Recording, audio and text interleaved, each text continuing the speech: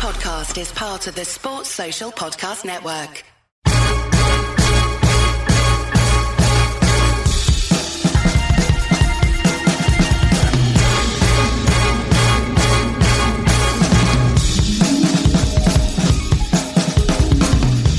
Hello and welcome to the Nat Coombs Show on ESPN in association with Betfred. Good to have you with us, gang, and we're going to deep dive head first into the frenzied melee of NFL free agency. How about those Patriots? So much for a dynasty in decline, flashing their cash to try and reclaim their crown. We'll look at the other big movers as well, pick our winners of free agency, maybe the odd loser as well so far. Update you on who's gone where, who's still on the market. Yes, gang, we're going to get you up to speed. So let's get straight into it and welcome back to the show, the always brilliant Ben Isaacs.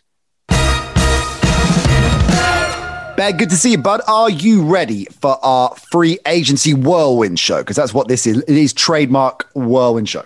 Well, I've been fielding a lot of offers from other podcasts. The deals were all very different. I've had my people look at them, and in the end, this was the one we decided to go with. We're very excited to be here at the which podcast, the Nat Coombs Show podcast. Unbelievable. Very happy to talk about free agency with you today. And to think we franchise tagged Jason Bell as opposed to you, and that's the respect we get. Great to see you, bud. We're going to get into all the big deals and some sleeper deals as well that you've put together for us in just a little bit. We'll talk Drew Brees as well. He's officially announced his retirement. Of course, that's the worst kept secret in football, but it was getting interesting for a little while there as all the milestones. Peyton Manning retired 5 years ago to the day. Dan Marino retired 20 years ago to the day. And then why is Brees still not retired? But he has officially hung him up now, so we'll celebrate one of the all-time greats. But I want to lead off before we get to any of that with breaking news. We're recording this on Monday. The NFL announcing that the draft, and you love the fact the draft is taking place in Cleveland. I know you're a huge fan of that, Ben. I've only had food poisoning once in Cleveland, yeah. 29th of April to May the 1st, taking place. And it's taking place. No virtual draft this year. It'll be back, not exactly normality, but something vaguely resembling a normal draft. Yeah, there's going to be events where fans can attend. The top picks will be there. They will be announced, on a stage, not from Roger Goodell's living room. I am excited. Of course, maybe they could recreate Goodell's living room on the stage. Well, I mean, I'm sure his house is big enough. So, it could be that they could just move the house and that would be the stage because I'm sure it's massive. Or a kind of, a theatrical interpretation of Roger Goodell's living room on the stage would be quite interesting. I don't want to upset anybody in Cleveland, but Cleveland isn't obviously as big a destination as Las Vegas. That's not cool. Hopefully that's not too controversial. Isaac's hot take number one. But it's good. It's fun to have people there and people cheering and people booing. And then hopefully things will be completely back to normal in time for the Vegas one a year later. Big time. Because I was really looking forward to those players being taken to the stage via gondolas. That was, I think out of everything that COVID's affected sporting wise in the last 12 plus months, that is the thing that has affected me the most, I think, not getting to see that. But we'll be out there next year.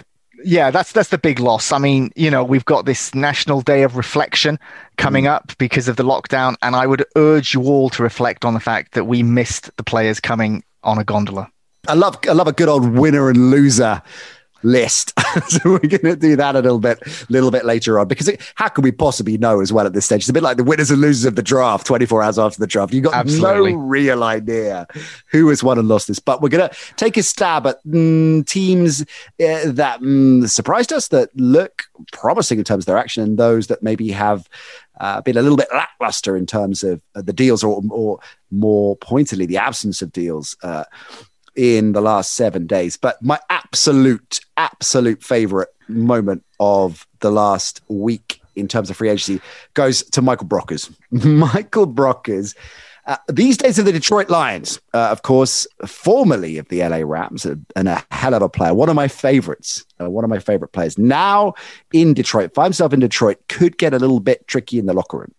Because whilst he was still an LA Ram, and when the LA Rams moved on from their former quarterback Jared Goff and brought in Matthew Stafford, this is what Michael Brockers had to say about that. In my heart, deeply just understanding what Stafford brings, it's a level up over Jared Goff. It's a level up. In my heart, deeply, Stafford's a level up. And now, of course, Brock has got to play with Jared Goff in Detroit.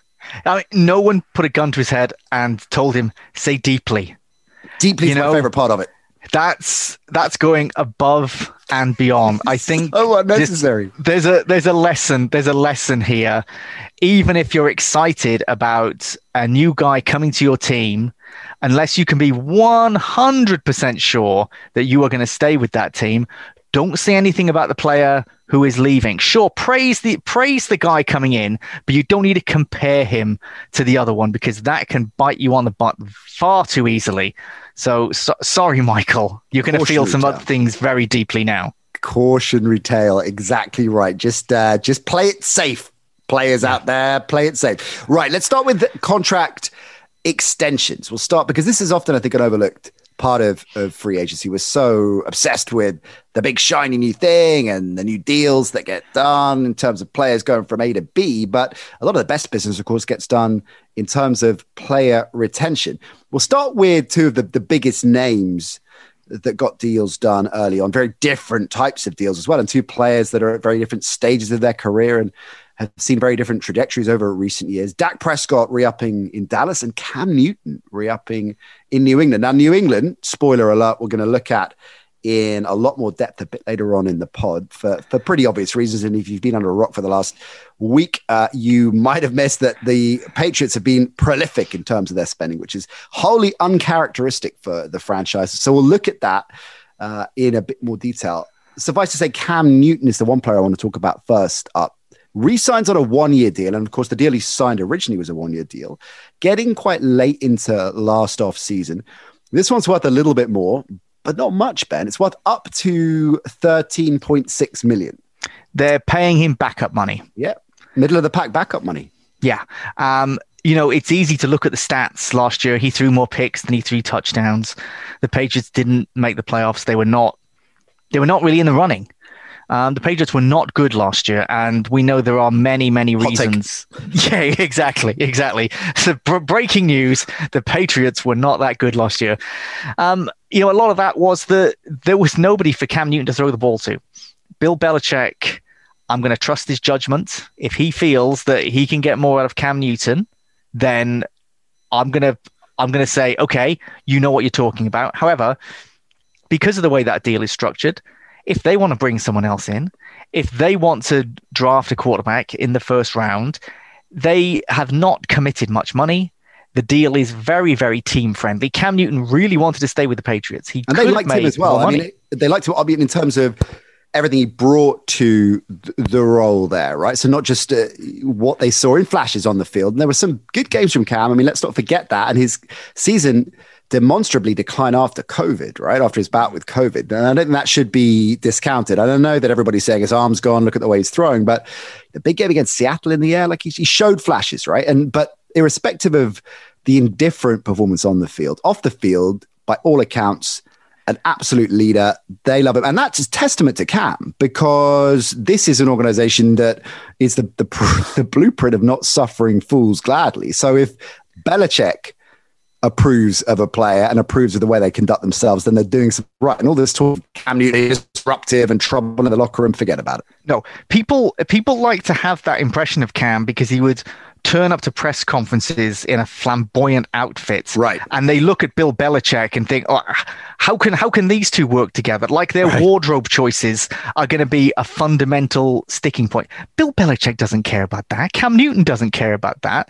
They just want to get things done. Cam Newton is a much better and more intelligent player than people give him credit for. Absolutely. And he was able to mesh with that organization, with Bill Belichick, and they didn't get the results. They didn't get the results on the field. There are, like we say, a lot of reasons behind that, but not because Cam Newton was a nuisance or that Cam Newton couldn't work with Bill Belichick. Quite the opposite, the absolute opposite. I mean, who do we think that Bill Belichick actually likes more, Cam Newton or Tom Brady?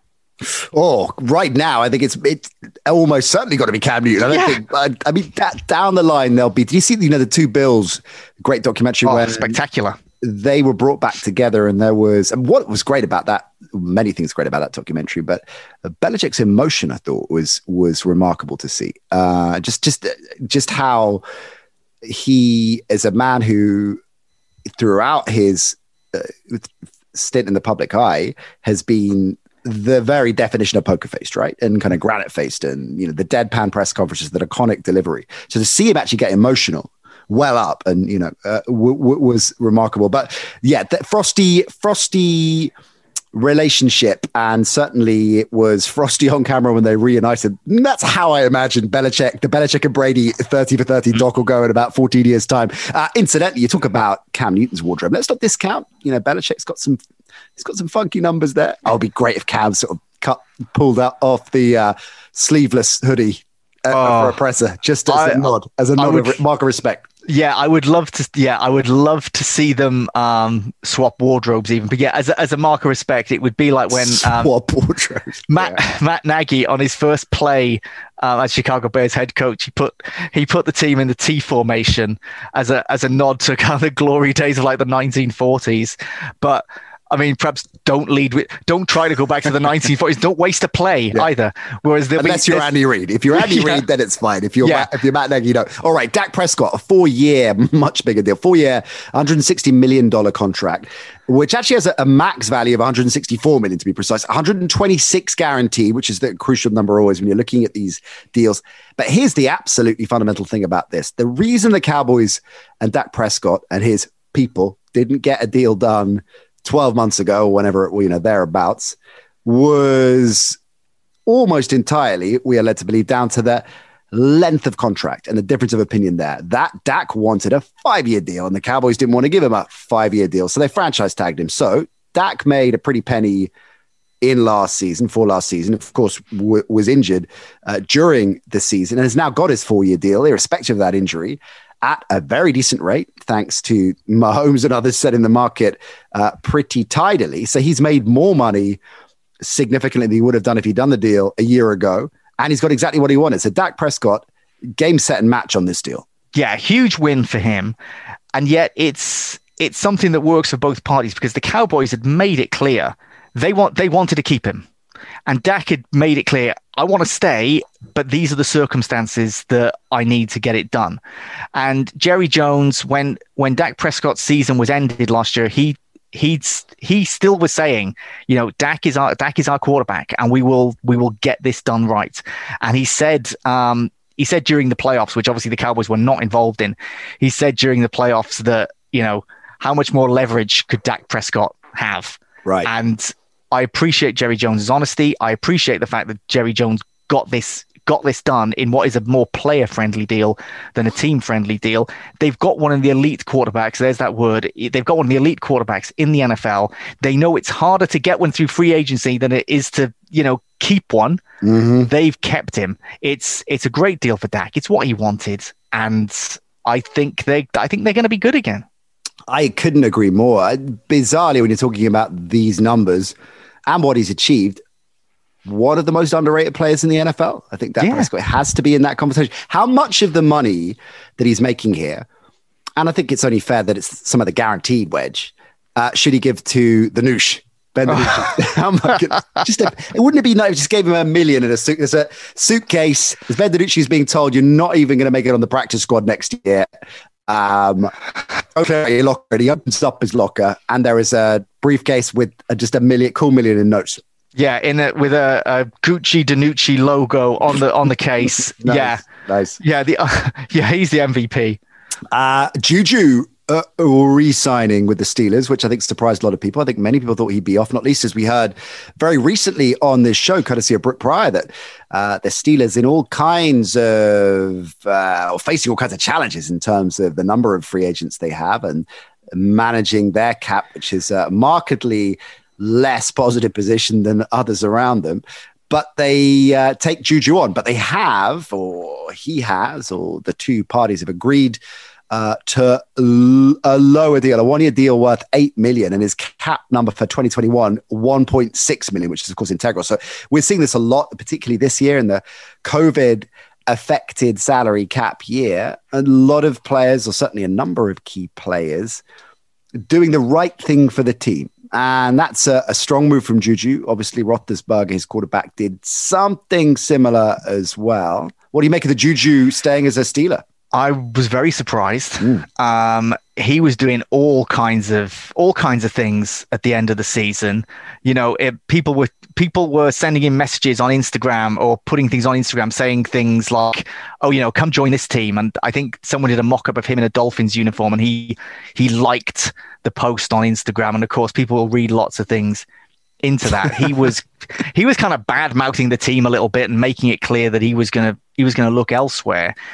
And yet, if we're to believe the reports, he turned down more money from Baltimore, more money from Kansas City to stay with Pittsburgh and say, this is my home, this is where I want to stay. I mean, it's not literally his home, he's from California, but he said he didn't want to leave. Now, a lot of Steelers fans are very pleased about that, but I have seen, because I thought, this is just weird to me. He's not the player that I thought was going to come out with that sort of thing. Right. And there were some members of the Pittsburgh media who are not convinced those offers were real. That this is something that has been put out there by Juju's people, the interest from Baltimore, the interest from Kansas City. Now, if you're Baltimore or Kansas City, it's not necessarily in your interest to say, oh, no, we didn't make an offer for a potential star receiver. You know, that's fine. So I don't know. I mean, it's a good deal for the Steelers, but I think he wouldn't necessarily be staying if Roethlisberger wasn't staying. And I can imagine in 12 months' time, we're talking about Juju Smith-Schuster and his new team. I don't think he'll be a Steeler in 12 months' time. I think he'll be off. But he's a very talented player, and this is good for Pittsburgh right now. But it's a short-term thing, I believe, but it's a team-friendly deal, and they did the right thing. Giving him the benefit of the doubt, then absolute respect. If he has stayed there, if those were the deals on the table, both Super Bowl contenders, no doubt about it, Kansas City and Baltimore next season, right? More so than the Steelers, I think we feel. And he stayed with the team, then not because they paid him to do so, then respect. So we shall see. But equally, we live in a world where it is highly likely that smoke and mirrors from his agent. It's also highly likely that whichever social media intern liked that post with him in a Dolphins jersey was fired immediately on the spot. Yeah, definitely. Yeah. Aaron Jones re-signing a 4-year deal with the Packers, $48 million. Who says running backs don't get paid, Ben Isaacs? Who says their value is diminished? A $13 million signing bonus had to get this deal done, or hell would have broken loose with the other Aaron in Green Bay if this hadn't been done, right? Yeah, can you imagine? I mean, I don't necessarily dislike the deal, and I can see why the deal was made. But it is a decent chunk of money for someone who's averaged less than 850 yards per season as a Packer. And if you look at the other running backs in the NFC North, the two other main ones, you've got David Montgomery, who's on a rookie deal, and Dalvin Cook, who is elite. They've both got a higher average per season. I'm taking the Lions out of it because they've got 3 starting running backs and no one carries the ball very often. So it's a strange thing. He's getting paid near Dalvin's numbers, but he's not even getting David Montgomery's yards. He's an important part of that offense. There's more to it. It's a really fair point, but there is more to it than that. Yeah, and they need him for that offense to keep clicking, and the offense really was clicking last year. And could they have got rid of him, saved money, bringing someone else in who was just as effective? Maybe they could, but it's a hell of a risk to take. So you've got your sort of winning formula. I'm sure a lot of Packers fans are thinking, yeah, we'd like to win the NFC Championship at some point. But they've got a winning formula, at least in the regular season, and disrupting that to save 10 million isn't necessarily the smart thing to do. So I get why they did it, but I think he's got the better part of the deal. He wanted to stay, and there were other offers he could have taken. He could have made more money potentially elsewhere, but he wanted to stay, and I think the Packers will be very relieved. Okay, let's get into players that haven't stuck around, that have gone to pastures new, starting with Kenny Golladay to the Giants, because he was, of course, one of the big receivers on the market, particularly after Adam Robinson was locked into your boys, the Bears, and tagged there. So Golladay, I think, became pretty much the hottest receiver on the market, certainly amongst them. The Giants, a surprise destination, though, for him. A 4-year deal, $72 million, $40 million guaranteed. So Kenny's got paid. Love the move from the Giants. Interesting choice of destination for Golladay, though, because he had no shortage of suitors, right? Yeah, I mean, the Bengals were interested. He could have worked with Joe Burrow. The Bears were interested. He's from Chicago, and he would have ended up being in one of the best wide receiver rooms in the league if you had Golladay, Robinson, and Mooney. But going to the Giants, who are in a desperate need of a number one wide receiver, he's going to be targeted so much. Right. He is going to be the guy there. And media market as well. And Mike Florio was reporting that the $18 million per year that he's getting, right, and incentives will push that up, was a lot more than anyone else was offering. That's what Florio's saying. So if he is weighing up, there are pros and cons with the teams you mentioned, Chicago and Cincy. I'm not sure whether others are in the room or not. You'd think they were. It would be other offers on the table. But anyway, you're then seeing, well, hang on, I'm going to make $5 million a year more, and I'm in a massive media market, and I'm going to be the main guy. Yeah, I get it. I get it. I get it. And the thing is, it is still a lot of money because he missed 11 games last year. Right. And the wide receiver market is down. The wide receivers are not, in general, are not getting paid like they were. In fact, the Golladay and the offers he was getting, although it's a good amount of money, was enough to make Allen Robinson, who said, I'm not going to sign the franchise tag, when he could see that Golladay wasn't even getting as much attention as others might, he then decided to sign the franchise tag because he knew that it was not worth going out on the open market. The worry for me for Kenny Golladay is Daniel Jones. And Golladay has claimed that part of the reason he's come to the Giants is to work with Daniel Jones. I do not buy it, I'm afraid, Mr. Golladay. He's not going to say. No, but he doesn't need to say that. He doesn't need to say anything. He did, though, right? I mean, I think if he doesn't mention his quarterback that he's about to land, that would be awkward. That would be not Brockers level awkward, but it would be. I think you've got to talk around it. I think you've got to say, this is great offense. I think we're really going places. All this sort of stuff. You don't need. You spin it. Yeah, he made out that he was going to be playing with Daniel Jones for a long time. Whereas Daniel Jones might be in the XFL in a couple of years. So I mean, if the XFL still exists, that's another podcast. What's going on with the XFL merging with the CFL potentially? Yeah, right. Anyway, Golladay, the thing I love about Golladay is the contested catches. You throw the ball up there and he will go get it. And that is what the Giants need, because a lot of the balls thrown by Daniel Jones are just like a kind of someone go get it. A bit like Trubisky with Allen Robinson. Allen Robinson is the number one at contested catches in the league. Number two is Kenny Golladay. So I love this for the Giants. He's making a good amount of money, and it gives, if Daniel Jones is the answer, and we don't know, my guess is he isn't, the only way to find out is to give him a weapon to actually throw the ball to, because he hasn't had that. So exciting move for the Giants. Speaking of which, let's talk about the Will Fuller deal to Miami, because I love this deal. 10.6 million fully guaranteed. It's a 1-year deal. Now, Fuller is a burner. Fuller is an injury risk, sure, but for a 1-year deal, I think it's absolutely the right move to arm a young quarterback like Tua in his sophomore year with a solid burner like Fuller. You look at the prototype of this move in recent years, of course, was Diggs and Allen, right? The obvious missing link there with a young quarterback finding his way was an elite receiver. And I'm not comparing Will Fuller to Stephon Diggs. They're not at the same level, but Fuller's a strong receiver. And we saw the impact that had quite clearly in terms of the evolution and progression of Josh Allen. Now, I think Lamar Jackson and the Ravens have suffered from a similar problem in recent years. He hasn't had enough around him. To your point, if they're going to understand what Daniel Jones is capable of, then give him weapons to play with. We don't really know what Sam Darnold is capable of, and everybody writing him off and saying the Jets are going to move on because he's had very little to deal with in the last few years. Love this deal. It might be one of my favorite deals of the whole of free agency so far. Oh, yeah, it's a great one.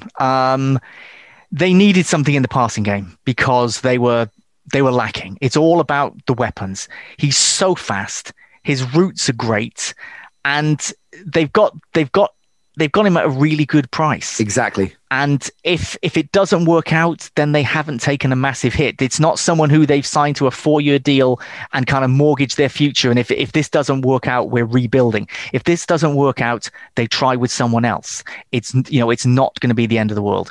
Of course, there were the injury things. He's not played more than 11 games in a season since 2017. That's been a combination of injury and suspension. But they don't have that much risk. There's not too much tied up in this.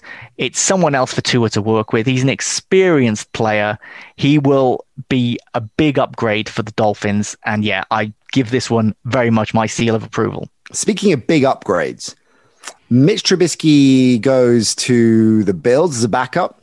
And Andy Dalton comes in to the Chicago Bears. I mean, that's for me a significant upgrade. I know what you're going to say, man. Actually, no, you and I are Dalton apologists, right? So let's tackle what's been going on here in Chicago. So making a play for Russell Wilson, 3 first rounders was apparently the offer, plus players, right? Yep. 3 first rounders plus starters, couldn't get it done. Now, Shefty's reporting that the deal's not dead in the water, and it's complicated, as you were pointing out to me on my radio show the other day. The limit you can deal first round picks going forward is seemingly a problem for the Bears to get this deal done, but they can flip picks in the draft. So the rationale is if they feel that the Seahawks might have their eyes on a player that the Bears are about to reach for, then they can get the deal done then and convert it. So all is not lost, Bears fans, apparently. Yeah. So if you're a Bears fan and you are desperately hoping or were massively disappointed that the Russell Wilson deal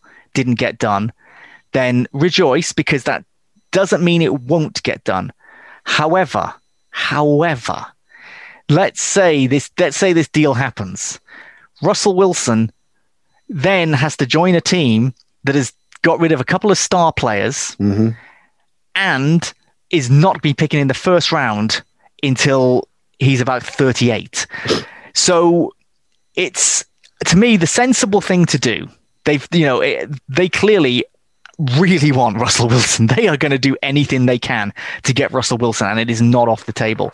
But the more sensible thing to do is to now forget about Russell Wilson, accept that Andy Dalton is going to be the starting quarterback next season. He's reliable. He's unlikely to take the team to the playoffs because this is not really a playoff team despite making the playoffs last year, and draft someone in the first round this year who will hopefully become the starter the following year. That's I think what the Bears should be hoping for. However, because Nagy and Pace are on the hot seat, they need to win now. If they can get Russell Wilson in, right, they can win next season. Now, let's put it like this. The Bears have made the playoffs twice in the last 3 seasons when Mitch Trubisky was the starter. He's been the starter for 3 seasons. He's missed games. We've also had Chase Daniel come in and Nick Foles come in and made the playoffs twice each time. If instead of those quarterbacks, you had Russell Wilson as the quarterback each time, are the Bears a Super Bowl contender in those 3 years? Yeah. Absolutely. Yeah. So putting Russell Wilson in makes massive sense for Nagy and Pace. They can just shoot for the moon next season. And if it goes badly wrong, they're out of a job, but they don't have to deal with the salary cap mess and there's no draft capital. They don't have to deal with it. So whether the Wilson deal gets done or not, it's going to be absolute chaos. It's going to be a soap opera in Chicago. We've seen it before and we'll see it again. And I have no idea who will be the starter in 12 months' time. I couldn't even hazard a guess. I would just say it's probably not Dalton or Nick Foles. Really, really interesting take on that. And the final thing I'll say, which I kind of led with by describing us as Dalton apologists, I don't think Dalton is done yet. For those of you looking at him as, because he was a backup in Dallas and because he didn't exactly light the sky up when he came in to, let's face it, a Dallas team that had basically thrown in the towel by that stage. And of course, he had his own issues, of course, in terms of health last season. he's not done yet. He is definitely can put in, maybe not as electrifying or exciting, as lovable as a Fitz magic cameo, but he can put in that kind of season. I think Dalton. I think he will surprise some people about in terms of what he's got left in his arm. And let's not forget the amount of experience this guy has had. He was always at that water margin level, right? I mean, I'm sure our friend Matthew Berry always talked about the Dalton line, and that was the water margin for can you win a Super Bowl with a quarterback of this caliber. But that shouldn't discredit, if he's never been a great quarterback, from the fact he has been a very, very solid pro for over a decade in the NFL, which is not an easy thing to do. Couple more quickly, because we've got a lot of ground to cover, Ben. Mm-hmm. I want to get your perspective on what the Chiefs have done, specifically in terms of the moves they've made to the offensive line, because that has divided opinion, I think it's fair to say. Talk us through what they've done and what your perspective is. Well, obviously, we saw the Super Bowl, and their problem was the offensive line. That they had people injured, and they could not keep people out of Mahomes' face. They then got rid of those injured players who had been fantastic, but they clearly felt they could not rely on them. And they brought in new players, including Kyle Long, former Bears lineman, all-pro, absolutely fantastic player, but stepped away from the game because of severe injuries. And clearly he's had enough time off to forget how that felt. I feel they are plugging in pieces that aren't necessarily a good fit. I think they would have liked to get Rodney Hudson rather than Kyle Long, but they've ended Long up deal's Kyle. Tiny though, right? It is. It's to me, it's not the financial issue. It's the fact that I don't think he's going to come close to finishing a season. And you've still then got that hole. The offensive line is important for any team, but we saw on Super Bowl Sunday that the Chiefs went from being an unbelievable team to a team with massive problems. If they can't protect Mahomes, they are nothing if they can't protect Mahomes. Yeah. And the deals that they have done don't make me think that they can protect Mahomes in the way they need to. So I'm a little bit worried about the Chiefs, because I think they have had one of the worst free agencies of all the teams right now. Oh, okay. I think they are down there. That's nice to lead us into that. The teams that we think have had the best free agencies, where we're going to concentrate, but we can chuck in a few that we think have had stinkers as well. One more individual deal, though, that I like. This divides us. We disagree on this one. I like the Kenyon Drake deal to the Raiders. 2-year deal worth up to $14.5 million. I like it. I like the fact that it strengthens their hand with a player that, if we're throwing the underrated term around, I think Kenyon Drake is demonstrably underrated. I get that they've got Josh Jacobs, but that makes this deal even better, because they can spell him, they can mix it up. It's a different style of back. It strengthens their hand in ways that I think are being a little bit underestimated here. Maybe it's because I'm big on Drake that I like this deal, as opposed to them bringing in a similar running back in terms of the fiscal value, the contract value. Maybe it's because I think Drake has a lot of upside to have a big couple of years in Vegas, but I like the deal. You don't? No, I don't. I feel any time that he's carrying the ball, that's taking a carry away from Josh Jacobs, and he's meant to be your franchise running back. And if you can't rely on him to be carrying the ball whenever you need the yards made, then you've got a problem. But are you keeping him sharp, and both in terms of specific seasons, but also and games, if you want to look at it on a micro scale, but also long term, they're protecting their investment a bit. How many running backs have we seen? I mean, this is the book. Run them into the ground, get the next one. I get that, but then if you've got an elite running back like Josh Jacobs, you want to keep him around for as long as you can. Yeah, sure, but there's no point keeping him around like kind of well into his 30s if you are not using him when he's young.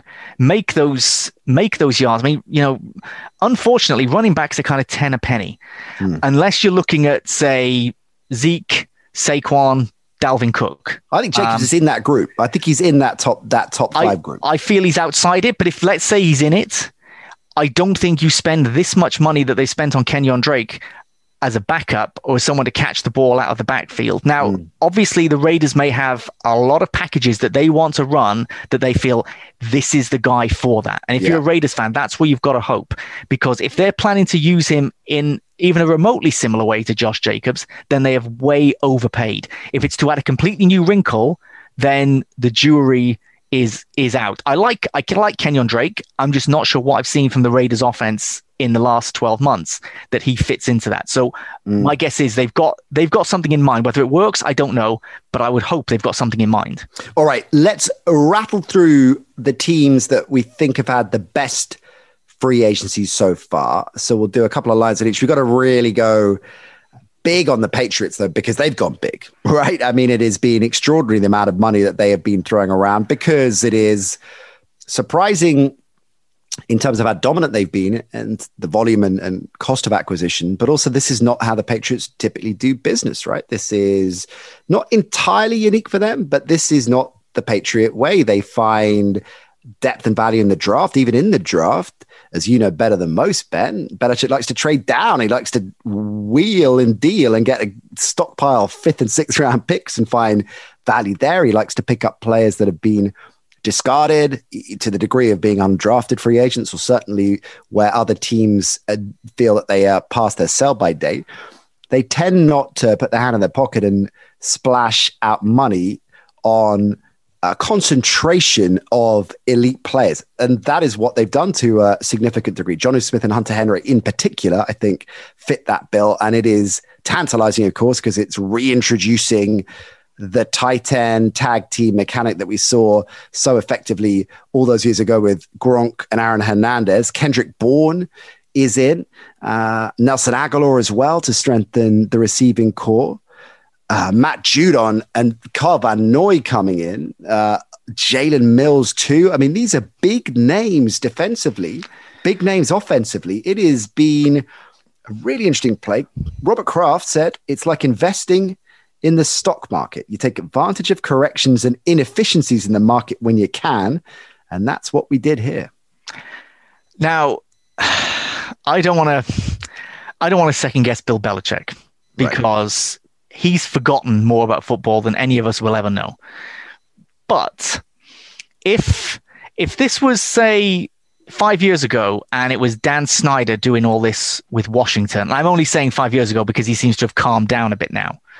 But in those years where it would be Washington fans would kind of jokingly make up T-shirts that would say like off-season champions back to back. It just gives me I want one of those T-shirts, by the way. Yeah, it gives me that sort of vibe. Not because I think they have massively overpaid for a lot of people, although have they overpaid for a lot of these guys? Absolutely. But it's whether kind of any one of those is such a risk that it causes a problem. I mean, I think Aguilar is overpaid, but I do like the fact that they're going back to that 2 tight end set that they went away from and had so much success with. It's something that Belichick clearly likes to run. They had so many holes and they had so much salary cap money that they could use. And that's partly why this has not been the Patriot way, because they've not had to fill so many holes like this. This is this has been a rebuild. And the reason they've got this salary cap space is because, like you say, Bill Belichick likes to trade down in the draft. Now, what's the benefit to that? You accumulate these draft picks. The more draft picks you make, the more players you have who will hit. If you only pick 2 players in the draft, then there's a good chance none of them are going to make it. You select 15, then even if 3 or 4 become starters, then you've made it. Right. It's always a much cheaper way to build a franchise than free agency. But if you've got all those holes and you've got the money and you've got players who you've identified and say, I want that guy, I want that guy, I want that guy, then you've got to go and do it. Some of these guys are not going to work out, but a bit like the way that he'll draft a load of players more than anyone else, he's done the same thing here. Some of them will make it, some won't, but it's Bill Belichick and he probably knows what he's doing. I think most of them will. I think it's brilliantly described, by the way, but I think most of these will land. I love this business from the Patriots. Okay, Carl Van Noy, Dolphins fans to a person tearing their hair out. I mean, we'll understand the mathematics, but Carl Van Noy, why is he being allowed to leave? Knows Belichick, knows the Patriot way, straight back in to the fold. They need to sort out some kind of pressure and in particular up the ante in terms of sacking the quarterback, which was significantly problematic for them last season. Judon helps with that. So even though he's older and the deal is maybe less balanced, they're maybe overpaying a bit there. He'll be an immediate impact there. Aguilar, would it surprise you at all if Aguilar kicks on in a McDaniel's offense? And not at all. If he has 1,300 yard season, we would not be surprised. And then I think Smith and Henry are as safe bets as you can get, particularly again going into that organization. Mills, I guess maybe a question mark. Bourne, he's a kind of mid-lower tier receiver, but again, Bourne is precisely the kind of player that bounces around a bit, has a cup of coffee, then lands up with a ring in Foxborough, right? With 87 yards and 2 touchdowns in the Super Bowl. So I love the business. Bucks have taken care of business, re-signing some of the key pieces in that Super Bowl winning side, including Chris Godwin, Shaq Barrett as well. Gronk's re-upped too. We like what the Bucks have done. What about the Jets? Corey Davis and Carl Lawson coming in. A lot of people like Davis as one of the smartest pieces of business in free agency so far. And they've got plenty of cap room to keep spending if they want, right? So what do you make of the Jets so far? Here's a sentence that you don't hear very often. I think the Jets have been really shrewd this offseason. I really like what they've done. I really like them getting Carl Lawson. I think they've got not only brought in good players, I think they have done them in deals that work well for the team. I'm not sure, in all honesty, I'm not sure there are many teams that have done any better in this offseason than the Jets. Wow. Have they won the offseason? Let's get the offseason t-shirts made. They're close to it. They're close to it. They're at the very least in the playoffs. They're deep in the playoffs for the off-season champions. I think they were in desperate need of an edge rusher. They'll get a new quarterback in the draft, you would imagine. They may get some extra draft picks trading away Sam Darnold. If they can put a couple of good drafts together, and they are doing off seasons like this, and free agency is going well for them, the Jets can be a contender within a couple of years. That's how surprised I am with their free agency so far. And it's only been a few days, but my word, if you're a Jets fan, you've dealt with so much punishment that you should be looking at this free agency class and rubbing your hands together and thinking, are we now going in the right direction at last? Here's a question for you, being our resident college expert here on the show. Everybody's expecting the Jets to take a quarterback at 2, right? If the Jets were to trade down, trade that pick away, there are going to be no shortage of suitors that want the pick, right? Yep. They could double down in terms of first round picks at least, right? And probably get more for that pick, right? Why? I don't think it's the craziest idea that they keep Darnold and try and build up a lot of capital with that pick. I don't think it's a terrible idea either. I don't think we've seen the best from Sam Darnold. I understand that they feel that they might want a fresh start, and maybe Sam Darnold could do with a fresh start somewhere else. But if they decide, well, do you know what? Let's get another really good wide receiver. Let's trade this number 2 pick. Teams will be in a frenzy to take that pick. You don't think the Bears, for example, might want that pick and be prepared to give a couple of first round draft picks to get Justin Fields or whoever? Well, they were going to give 11 to get Russell Wilson, right? Well, exactly. They were ready to give every future first round pick ever. That's a great question. How high would the Bears? There was no limit. How high would they have gone? 6 first rounders? Probably. I bet they'd have done it. Yeah. So the Jets can almost name their price. Yeah. It would not be the worst thing to keep Sam Darnold and get all those draft picks and see what he can do. Because let's say that doesn't work and they have a terrible season. What do they do in the draft next year? They just draft the quarterback. Washington we like as well. Curtis Samuel, smart pick. Fitz will regale us for at least one more year, we think. So Washington take care of business. 49ers as well, re-signing Trent Williams, Alex Mack being added. So all of those in the mix. But for me, the Patriots, the Jets, I think are our 2, I guess, respective picks in terms of winners. What about lose? Who do you think? Oh, go on, man. I've got to say, I think not enough people are talking about the Browns. I think the Browns have done so well. I love John Johnson. And they've brought in McKinley, Jackson, Walker. They've brought in so much quality on cheap deals or cheap-ish deals. And the Browns were already pretty good. So I think the Browns are up there. I think they would definitely be kind of conference championship off-season champions. Okay, I'm with you on that. What about the team that is locked and loaded for a top 3 draft pick based on how bad their off-season has been? Have you got any teams that you think have stunk the joint up? Well, the Bears. The Bears have been absolutely atrocious when it comes to this. And it's not even the Andy Dalton thing, although obviously that upset people. It's not the Andy Dalton thing. It's the years of having the salary cap problems build up.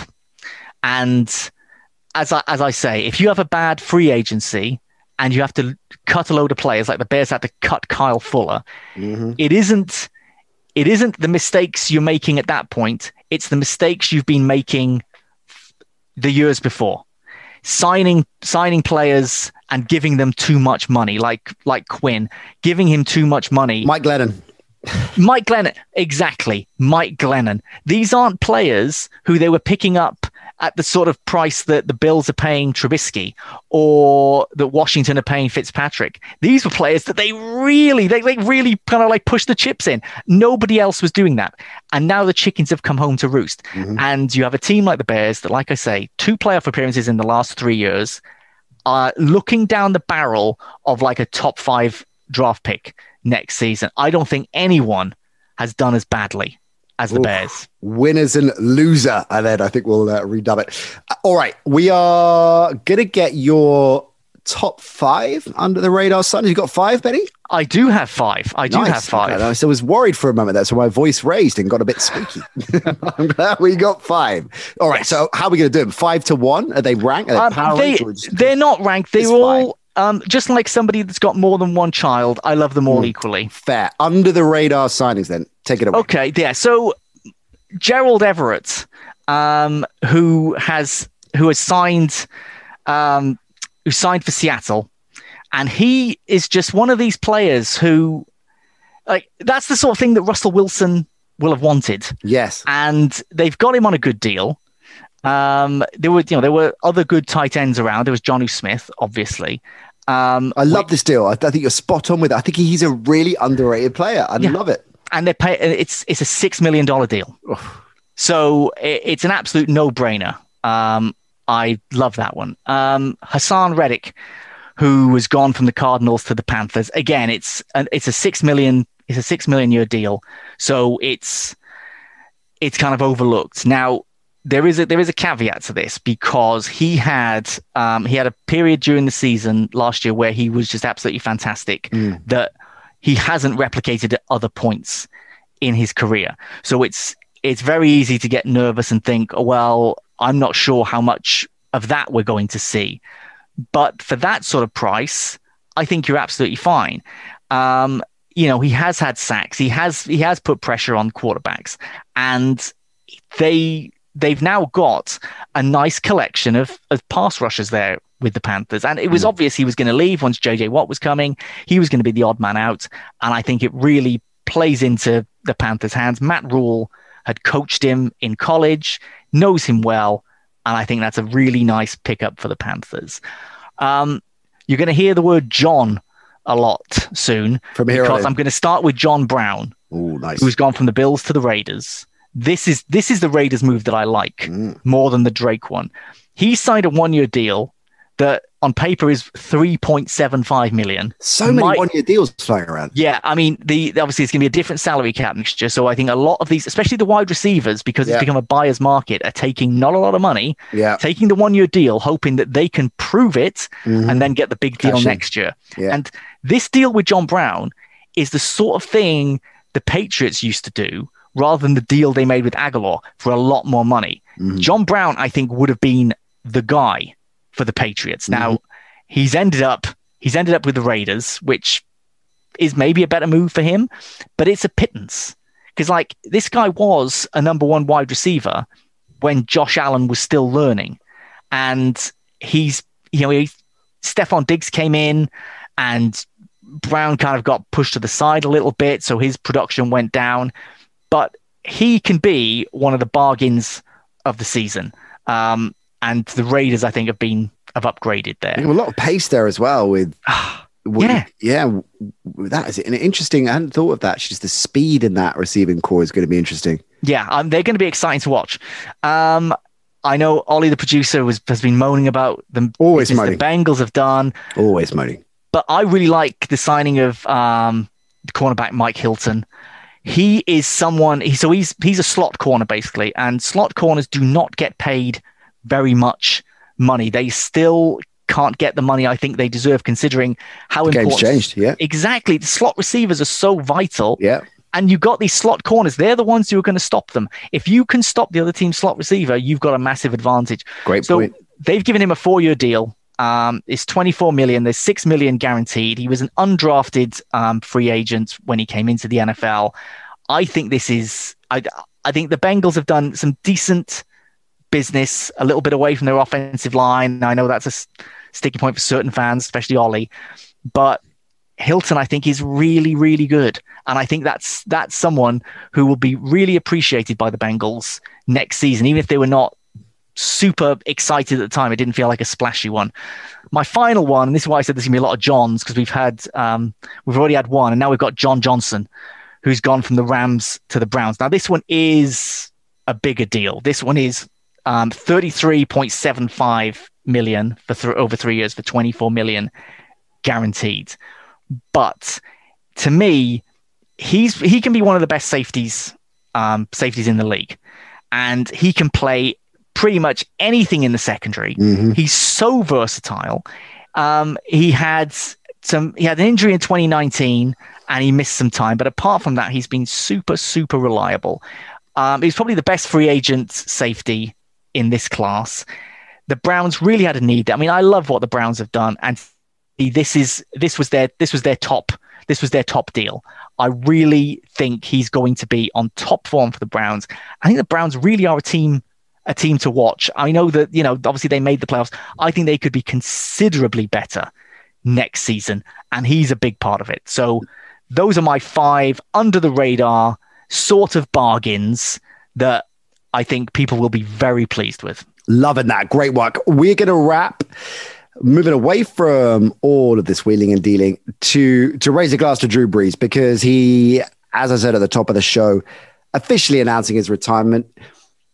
But it was curious, really, because we figured for much of last season, it was no secret this was going to be his last year. And then, of course, the way the season played out and the wistful looks at the end there, and then those great scenes as well when his kids are playing ball with Brady and everything was just all kind of wrapped. Okay, that's your swan song. But then he didn't get the official announcement. That wasn't unorthodox in itself, but then that kind of dragged on. And then there was hope, I guess, that he might come back for one last hurrah, but it's not to be. No, and I think he made the right decision. It can be so difficult to step away.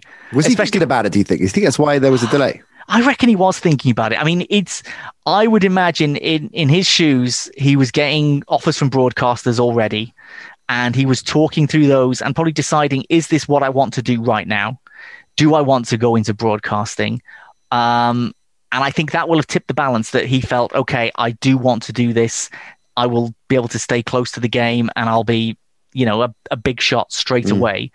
And yeah, I think he was thinking about it. He's done the right thing, because there has been a decline, and I think the decline would have been that much worse next season. I think it would not have been fair to the Saints, and I think the Saints would have indulged him, but I think it's not fair. I think the Saints needed to move on, and I still don't know who's going to be quarterback at the end of the season, but I'm glad it's not going to be Drew Brees. I don't want him to have a terrible last season. You don't want him to be like those heavyweights or any boxer for that matter that comes back for one fight too many. And it was getting that way, wasn't it, really, last year? His arm had gone.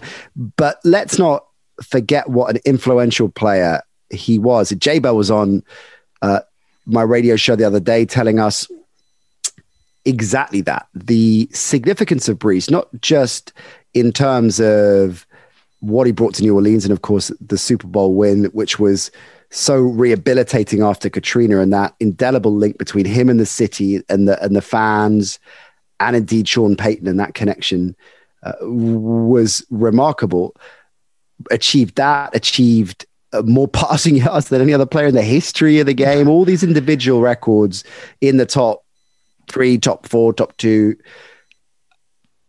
all significant, all making him a Hall of Famer. But it was the fact that the style of player that he was, diminutive for a quarterback, the kind of build and makeup that when he came into the league was entirely unorthodox, was even at the time he came into the league, was question marks about whether, given the fact that the predilection was for a 6'5", 6'6", tall pocket passer, and here was Brees, not that at all. How instrumental, Ben, has he been in shaping the change in NFL narrative in terms of quarterbacks? I think it's been massive. Ironically, the player that he was backing up when he was drafted and he came to the Chargers, he was backing up Doug Flutie. So you've got two of the kind of smallest superstar quarterbacks that the NFL's ever had. I'm using superstar for Doug Flutie because he really did have his moments at times.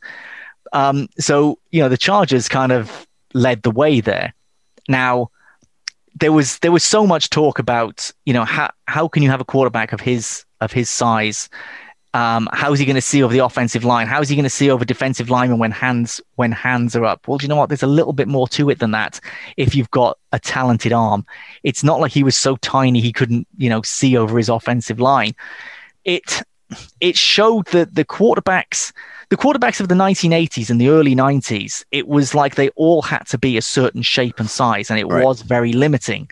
And in the year following Drew Brees, you had a lot more variety. You've got different body shapes and sizes, and there are still going to be certain body shapes and sizes that will work better. And would Drew Brees have been better if he was a couple of inches taller? I mean, what's he going to do? Throw for even more yards? I don't think it would have made a difference. Mathematically possible. It's literally impossible, Ben, that he could have. Exactly. So he did change the way that teams looked at those players, and no longer did they think, oh, they're too small to do it. It's, are you good enough? And they were able to do it. And, he's someone who grew up in Austin, Texas, where the University of Texas is. And no doubt he would have loved to have gone to the University of Texas. And he ended up in Purdue, which is in the Big Ten in Indiana. So the big schools in Texas were not interested. He was there playing well away from them.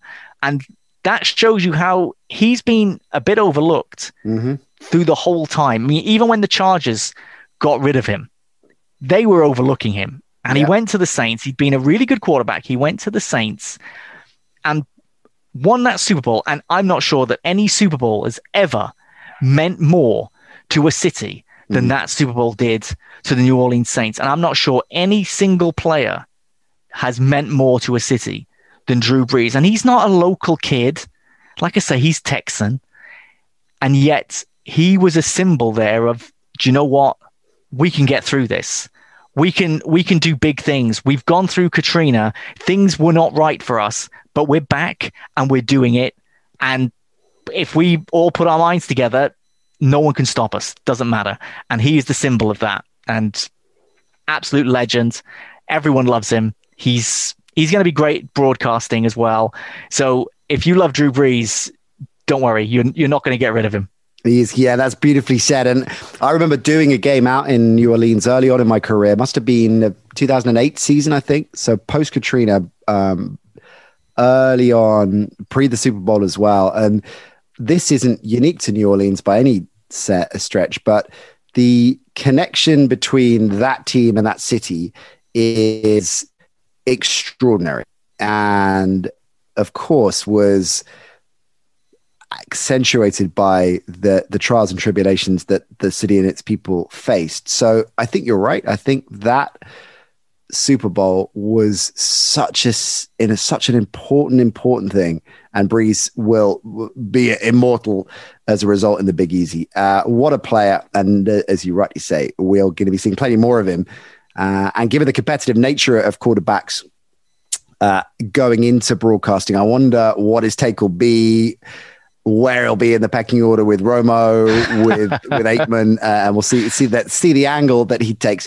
Brilliant stuff, Ben. Always a pleasure. Now we're going to be seeing plenty more of you because we are going to be dropping a new strand on the Nat Coombs Show, College Days. How do you like that? College Days, DAZE. We're dropping that.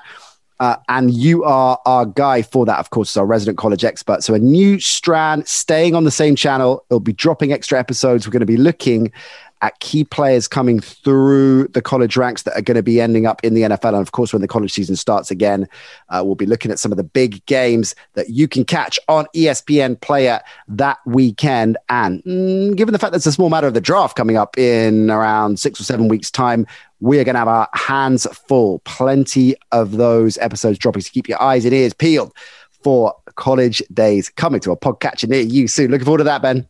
I can't wait to enroll. Nice. I see what you did there. Ben, you're my winner of free agency. Oh, thank you. Thank you. Get a Ben Isaacs t-shirt done. That's what I'm going to do. Yeah. Take care, bud. See you soon. See you guys. Bye. Cracking stuff from Ben. He will be back very soon.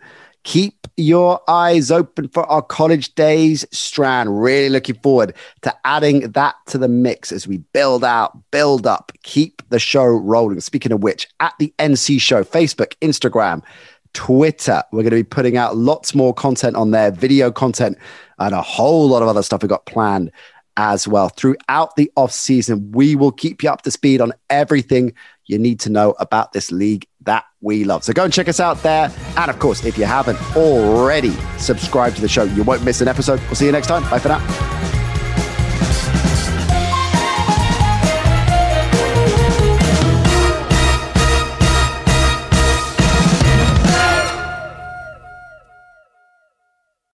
Sports Social Podcast Network.